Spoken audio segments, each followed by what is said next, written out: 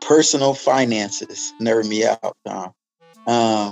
And I guess it all started with my personal finances first. Like I said earlier, I was, to be exact, it was $210,711. And I won't say the change, that's too much nerdiness. But that was a huge mess. 4 years, 10 months later, me and my wife was debt free. And now that I've proven this plan, I want to share it with others. When you can figure out your why, you can do anyhow. Mental wealth became a 5-step process: purpose, plan, people, persistence, and the last thing was prayer. Welcome to the Improvement Nerds podcast, where it's our goal to bring together a bunch of improvement nerds in order to start an improvolution by providing people with a new tool set, a new skill set, and a new mindset. We're grateful that you're spending time with us today. If you enjoy what you hear, please follow our podcast and subscribe, because there's sure to be good content that occurs in these conversations as we nerd out. Money doesn't have a personality per se. It's the personality of the holder. So if I'm happy and I'm at peace and I use my money to sow seeds of good, that energy from me carried through my money goes to that person, goes to that organization. Now, on the flip side of that, which is why money is dangerous, you got people who are greedy. You got people who are selfish. So you're going to have some negativity stem from some money. Hey, Improvement Nerds, this is Tom. I'm back with another episode of the Improvement Nerds podcast. Today I've got a guest that I'm real excited to share with you, who will be talking about how your mindset is a critical asset when it comes to managing your own assets. So that's a nerdy word to say. We got an individual who's going to come and talk about financial well-being and talk about this topic that he's coined as mental wealth. So I'm going to allow him to jump on here with me and introduce himself. So ladies and gentlemen, I give you Jeremiah Reed. Jeremiah, thanks for joining us. Tom. Hey, no, thank you for having me. It's a pleasure being on the podcast. And I just want to introduce myself. My name is Jeremiah Reed. I am the author of the book Mental Wealth, which will be physically out in July, but you can pre-order now. A little bit about myself. Average person, kind of grew up in the area of Indiana, which is East Chicago, Indiana. Single parent household. Very great life as far as academics. I was a valedictorian of my high school. Went to the Kelley School of Business, graduated there, did extremely well. And all of that smartness, as I was a book nerd, led to some poor decisions financially. I ended up racking up $200,000 of debt, me and my wife. So then I found myself in like a rut. And I always had a passion for finances, but I guess I never really applied it to my life. So being a nerd, being a learner, I started studying people who are great at personal finance, and that birthed a passion of mine to kind of help set people free. Yeah, you and I, we have similar paths in some ways. I grew up in Lake Station, so I and my family lived there from the time I was in first grade to sixth grade, and then in the sixth grade we moved, and I then took up residence in Crown Point. But the region, not very many people, when they hear that, know what it is. And the people who didn't grow up there, they don't get the emotional response that people do. Like when you said, hey, I'm from the region, like automatically I knew your roots and my roots, and the values we were raised on were, one and the same, because in that area, it's a great place to grow up. You've got access to, Chicago, you've got access to the lake. There's a lot of things to do to keep your mind busy and to, allow a kid to be a kid. But, outside of being a kid there, that industry, at least when I grew up, the steel mill industry and whatnot, was suffering. So our parents, in large part, that was the work. That was the main employer, was the economic driver of that area. So whether they worked there or they worked somewhere else, their jobs were likely impacted. And I never really saw it. My parents definitely just were of the type that worked really, really hard and wanted to provide for us. So I never really got to see what it was like to work in that type of environment, because they sheltered us from it. But our upbringings, I know, were in some ways a challenge because our parents in that area, it was a grind sometimes. And I'm thankful that they, Yeah. rolled up their sleeves and they went to work for me because they provided an opportunity that I'm very blessed to have. And but in that area, our upbringings was all about work hard, play hard. Yeah, absolutely. So I was raised by my grandparent for a bit while my mom was in college, but my grandfather worked at the steel mill for 50 years before he retired. And I seen the graveyard shifts and 14, 16-hour days he put in working in the scrap yard, coming home, getting right back up. So it's definitely that type of environment I remember as a little kid. Yeah, very gritty. Like that they would persevere. They never really showed, you know, their level of stress. You knew it was stressful, but they still went in and worked hard and served their organizations well and gave them the best work that they could in order to provide for us. So, like for me, I naturally come about wanting to do stuff to the best of my ability and to give everything my best effort because that's what I saw my parents doing. And I'm assuming that's your grandparents, your mother, with you being young, making the decision to go back to school, that was sacrifice. Those things weren't easy to do. So, I'm sure that left impressions on you as a kid and those things play out in your life now. Yeah, definitely. It really does. And I think that really birthed the passion just to be a learner, to be a book nerd per se. Because I don't know about you, Tom, but I wasn't for the grit. I seen how hard my grandfather worked, and I was like, nah, I really don't want that lifestyle for myself. And he encouraged me to go beyond and really, take advantage of school. Because my grandfather graduated, well, not graduated, I should say, but he dropped out of school in sixth grade. He left Tennessee, moved to Chicago, worked in a steel mill, lied on his application, and he was working. Should have been an eighth grader, but he was in the steel mills working. And back then, HR was a lot looser. You can put anything on your application. But yeah, it was pretty crazy, man. And he really pushed me to go beyond that. He wanted more for me than what he experienced. The exact same thing. My parents, it was unwavering that when we became older. So I'm of a family of five.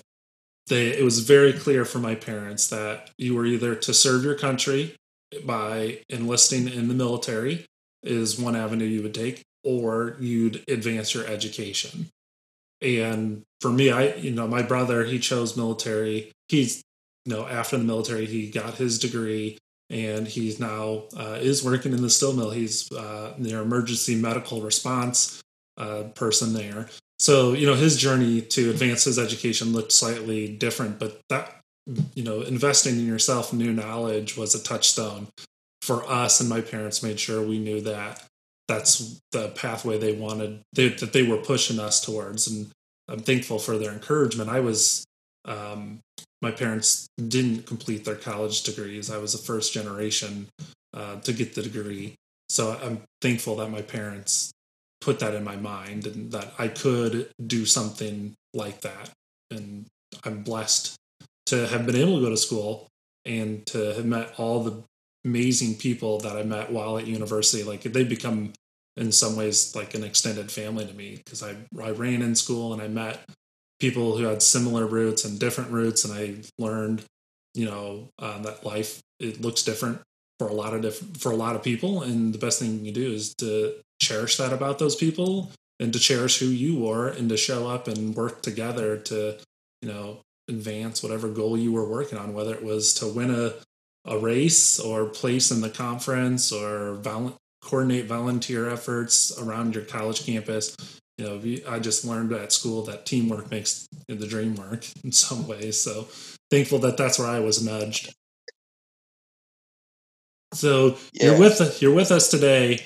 and we're going to nerd out about your passion for helping individuals understand the importance of financial literacy. And you call this mental wealth. So I want you to tell us all about that. So I'm going to stage it here with the question, Jeremiah, what nerds you out? Personal finances nerd me out, Tom. And I guess it all started with my personal finances first. Like I said earlier, I was, to be exact, it was $210,711. And I won't say the change, that's too much nerdiness. But that was a huge mess. And I personally knew that I was too smart to have something like that happen. And I talked to my wife, we sat down, and I was like, hey, we're going to do the Dave Ramsey plan. But logically, that did not work for me. The snowball effect when I could have did Avalanche and saved money on interest, um, living extremely on rice and beans and things like that. I just wasn't 100% sold on the entire process. And so that's what led to me to kind of create my own. And so mental wealth was birthed to be like a holistic, principle based process for you to win with money. And it all started with your mindset because that was the first thing that clicked with me.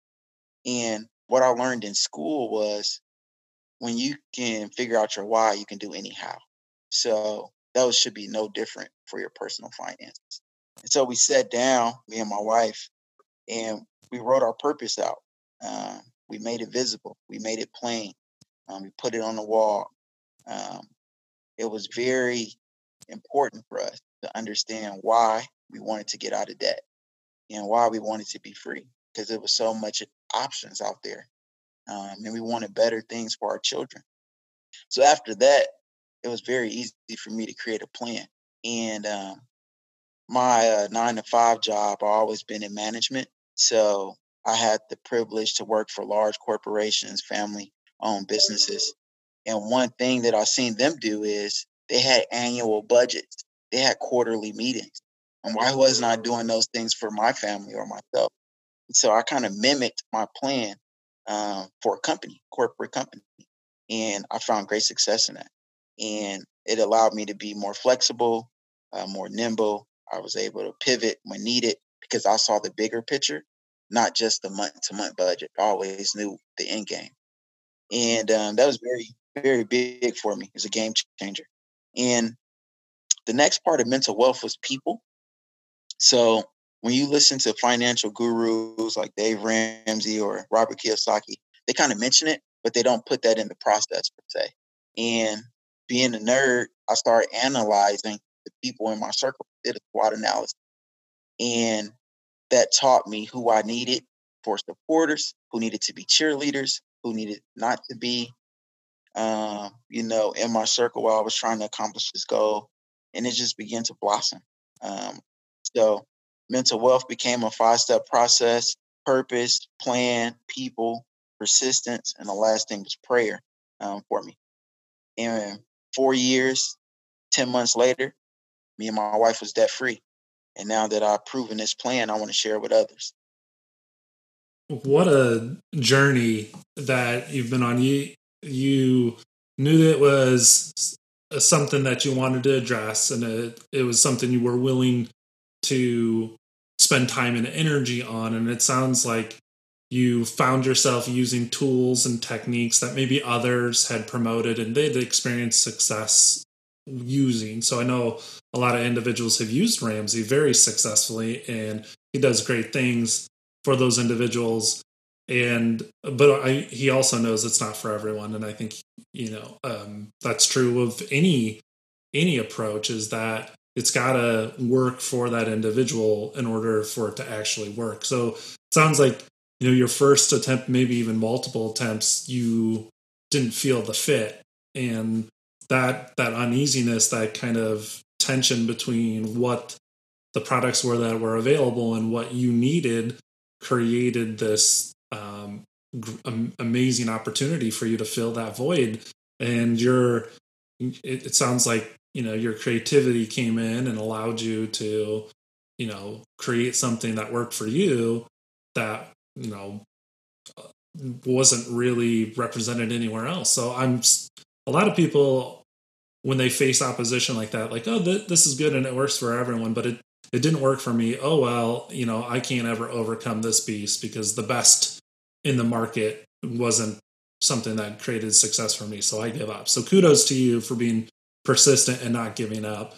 And then also kudos for bringing your creativity to this process to say, well, I'm not giving up. I just have to find the way, my own way.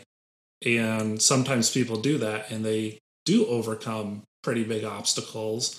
And they're like, okay, yeah, that was great. And then just stop there versus you've achieved. And now you're saying, how do I be a messenger of this? And how do I help others through something that I'd come up that has been helpful for me? So that's a servant's heart for sure, is to, take it and to put it out there and be open to however the world's going to receive it. Because that could be pretty scary, putting ideas out in the universe, because oftentimes our ideas are incomplete or flawed or still kind of ugly. They're not really polished. They're rough around the edges, but we're putting them out there in order for people to help us polish them in some ways. And sometimes, the feedback isn't always positive. So I know a lot of people who have great ideas never put them out there because they're afraid of how it's going to be received. So that's another part of what makes you special, is you're putting incomplete thoughts out there because you believe that those need to be present because people are facing challenges right now without the resources to actually be successful. And you're willing to take the risk to meet those people where they're at to help them. So that's huge. Yeah. Thank you, Tom. Definitely very true. Yeah. So I know that getting yourself out there, you've got a book. It's coming out in July. I heard you say that. We'll make sure that we, as we launch this podcast together, we get all the links and the resources packaged so that people listening to this who want to find you have those connection points so that they can follow your journey and create relationships with you. But outside of your book, you're also doing a handful of other activities, and I want to kind of revisit those things. So right now, your current profession, you're in leadership within a workforce recruiting organization, and in our prep for this, you were sharing that some of the big organizations, specifically in distribution and supply chain right now, they're booming and they're hiring a lot of people. So you and your team, you're trying to satisfy that need. So I want to talk about that a little bit, but then I also want to talk about your webinars and what you're doing to continue to serve others. So let's talk about your current work. You're leading a team of recruiters and you're helping to recruit a workforce and place a workforce to satisfy this huge need in distribution right now, as our nation's facing a COVID-19 pandemic. And a lot of people are buying goods online and having them shipped to their home because you can't go to the store. So retailers like Target and Walmart and Amazon, they're recruiting in massive amounts right now. And you guys are trying to meet that demand. But tell me how you're doing that, but what you're doing beyond just doing that. Yeah, definitely, Tom. So I've been blessed. I work with a private company now, family-owned business, the Morales Group. Awesome company. And they gave me kind of the autonomy to lead the way I see fit. So one thing that I do is a little bit different. I want to make sure that my recruiters, when they're selling the position, whether it's Walmart, Target, or any client, we explain the numbers for them. Because especially during the crisis moment, what we're experiencing right now with COVID-19, people are more prone to just be desperate and take anything. But in the process of taking anything, that might not be the best thing for them.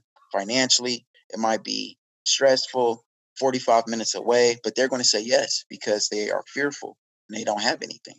But I want to make sure my recruiters do the homework on the back end, and then on the front end, present to the potential teammate to work with us all the cases so they can make an intelligent decision, not a fearful decision.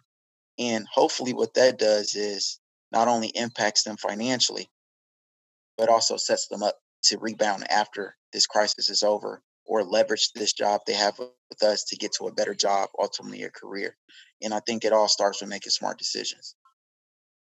And back to your own journey, when you talked about mindset, it's in a time of crisis, everyone, due to the uncertainty, they're acting and behaving in ways that they normally wouldn't. But sometimes, maybe they're acting the only way they know how. So your mindset, the beliefs you have, and how you live your life, oftentimes has been a series of events that have played out and things you've watched in your own upbringing that have formed your own belief system. So oftentimes our mindset is the stories we tell ourselves and the things we believe we're capable of doing.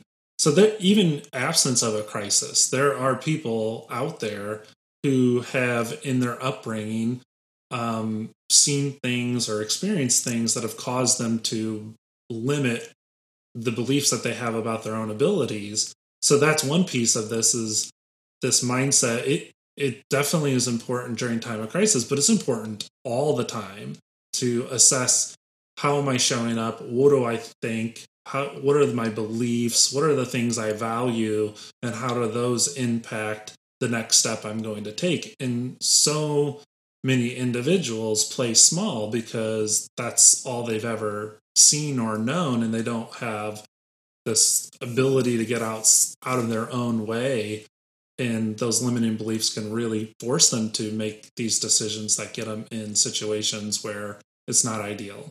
So you're helping them during a time of crisis, but you're also role modeling to them that, just your past does not really define your future. You can change your mindset and take the next step to start to rewrite those stories in your head and realize a different future and potential. So when you brought up mindset, and now that you gave this example of how you're serving these employees as they face this crisis, you are continuing to not just give them sound financial advice, but you're trying to challenge them to change their thinking, and that's going to pay off huge.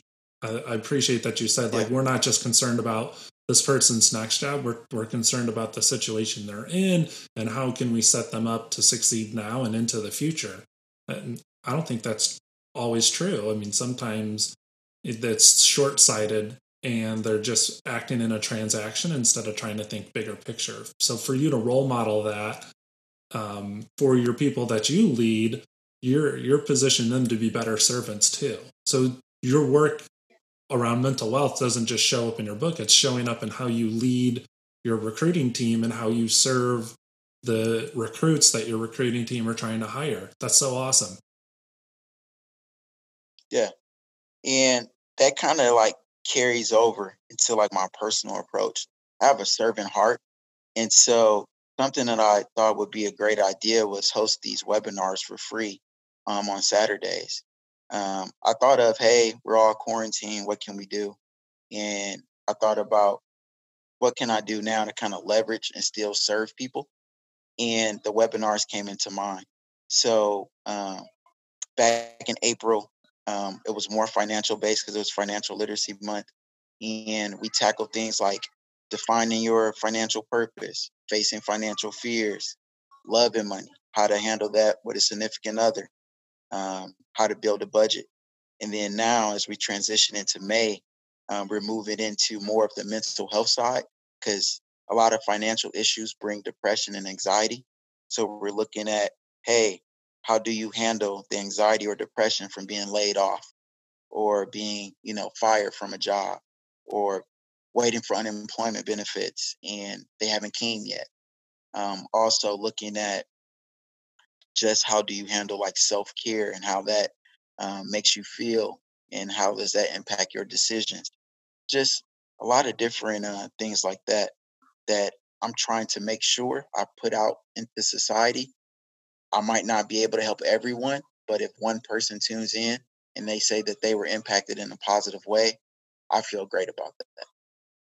I love that energy because a lot of people who have a story to tell, they have become so accustomed to telling those stories and face-to-face type exchanges, and their storytelling has been really strong, and they're artistic, and they have a great gift that, because of this transition to where we can't be together physically, they're they're not really taking their stories and finding a way to continue to tell them when we're virtual. And it sounds like, for you, maybe you had those apprehensions of I've always done it this way and now I got to do it this way, but I got to do it. And I think more and more now we're seeing people start to move away from the initial shock factor of having their work have to look a little bit different. And now they're starting to think, how do I make the most of this? And in your situation, you're creating I think you called it the Mental Wealth Academy during our prep session. So you've created an academy of resources and videos and conversations that are accessible now, but because you put the content out there in the universe, they're accessible going forward. And your impact isn't just who encountered them right now during this time in the world, and this snapshot of all the challenges we face today, but they're out there for people when they need them. I was on another episode, and it was either me or them who had said, when the student is ready to learn, the teacher will arrive. And I think for right now, if people aren't in a position where they can have these conversations, I totally get it. Like, there's a lot of uncertainty, and maybe thinking about this stuff would put certain people over the edge. But there are certain people who are ready to embark on this journey, and you've got it out there now that you can be their shepherd as they walk it. And anyone then who, benefits from it, they're going to help promote it to the next person and the next person. And you've got this flywheel like effect. So I think the amount of energy you're bringing to the challenge to say, I'm going to put it out there and we're going to serve people in this way is the right mindset to have when you're facing uncertainty. Is, find the next way in which you can serve. And if you look at it that way, like, how much can I give? That's going to be very motivating, and definitely I can see that at play in the way that you're showing up right now. Is, I want to continue to serve. What's the best way I can do that? Yep, definitely.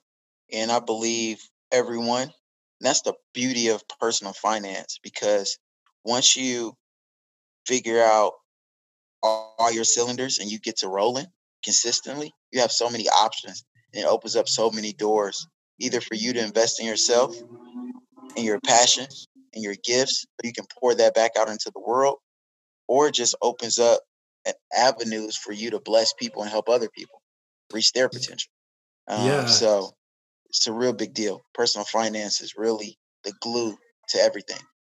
I am getting there myself. So, it has my upbringing. We shared that we both grew up in the region, was likely very stressful for my parents. And we didn't come from much, but I know we came for a lot more than what other people had in that area. So I'm very thankful for that privilege. But because they never talked about it, I didn't know much about money, so I made up stuff myself. And in some ways, and I think a lot of people probably did this also, in some ways, I told myself that money was bad, and that was somewhat, that's because I lacked the information to actually make an informed decision about what money was. And then when I was most impressionable during my years at school, we had the economic downturn because of poor financial stewardship and corrupt business practice. So then I even started to resent money even more because of what it did to the housing economy and what it did in the insurance and banking industries. Like, I just, told myself I never wanted money. And then somewhere along the way, I encountered a book that challenged the way I thought about money. And then I think this is probably something that you would agree with, is they said that it's the exchange of energy between people. So how do you, for you, talk a little bit about how you define money, and just revisit real quickly what you can do with it. Yeah, definitely. Similar to you, I ran across a book called Happy Money. And in this book, it discussed, like, Money doesn't have a personality per se. It's the personality of the holder. So if I'm happy and I'm at peace and I use my money to sow seeds of good, that energy from me carried through my money goes to that person, goes to that organization. Now, on the flip side of that, which is why money is dangerous, you got people who are greedy, you got people who are selfish. So you're going to have some negativity stem from some money, but that's not all money. And what we have to be careful is our mindset about the money, that we can't have a poverty mindset and we can't have a selfish mindset and we can't have what I call a hater mindset. And that's when you just like hate money because you think it's evil, like everything is bad. But in reality, you need money. Money is a good thing. I remember the first time I was able to kind of help a homeless person. It wasn't much, but I gave them $10 and they were extremely happy. That made me feel good. It made me wanting to do it again. But in order to do that, I had to generate more money. And so it clicked in me that day like, hey, money is not what people make it seem, it's what you make it seem. And you control that definition. And I believe that it's that transfer of positive energy if you're the one doing good with the money. So that's my take on money. And when I coach families or individuals, I try to create that happy mindset, that giver mindset in people so they can see the goodness of money and not focus on the scarcity of money. Because when you think money is scarce, it's not a lot of it. You hoard it, you become very tight with it, and you really don't experience money for the goodness when you do that. Yeah, I love everything you just said there.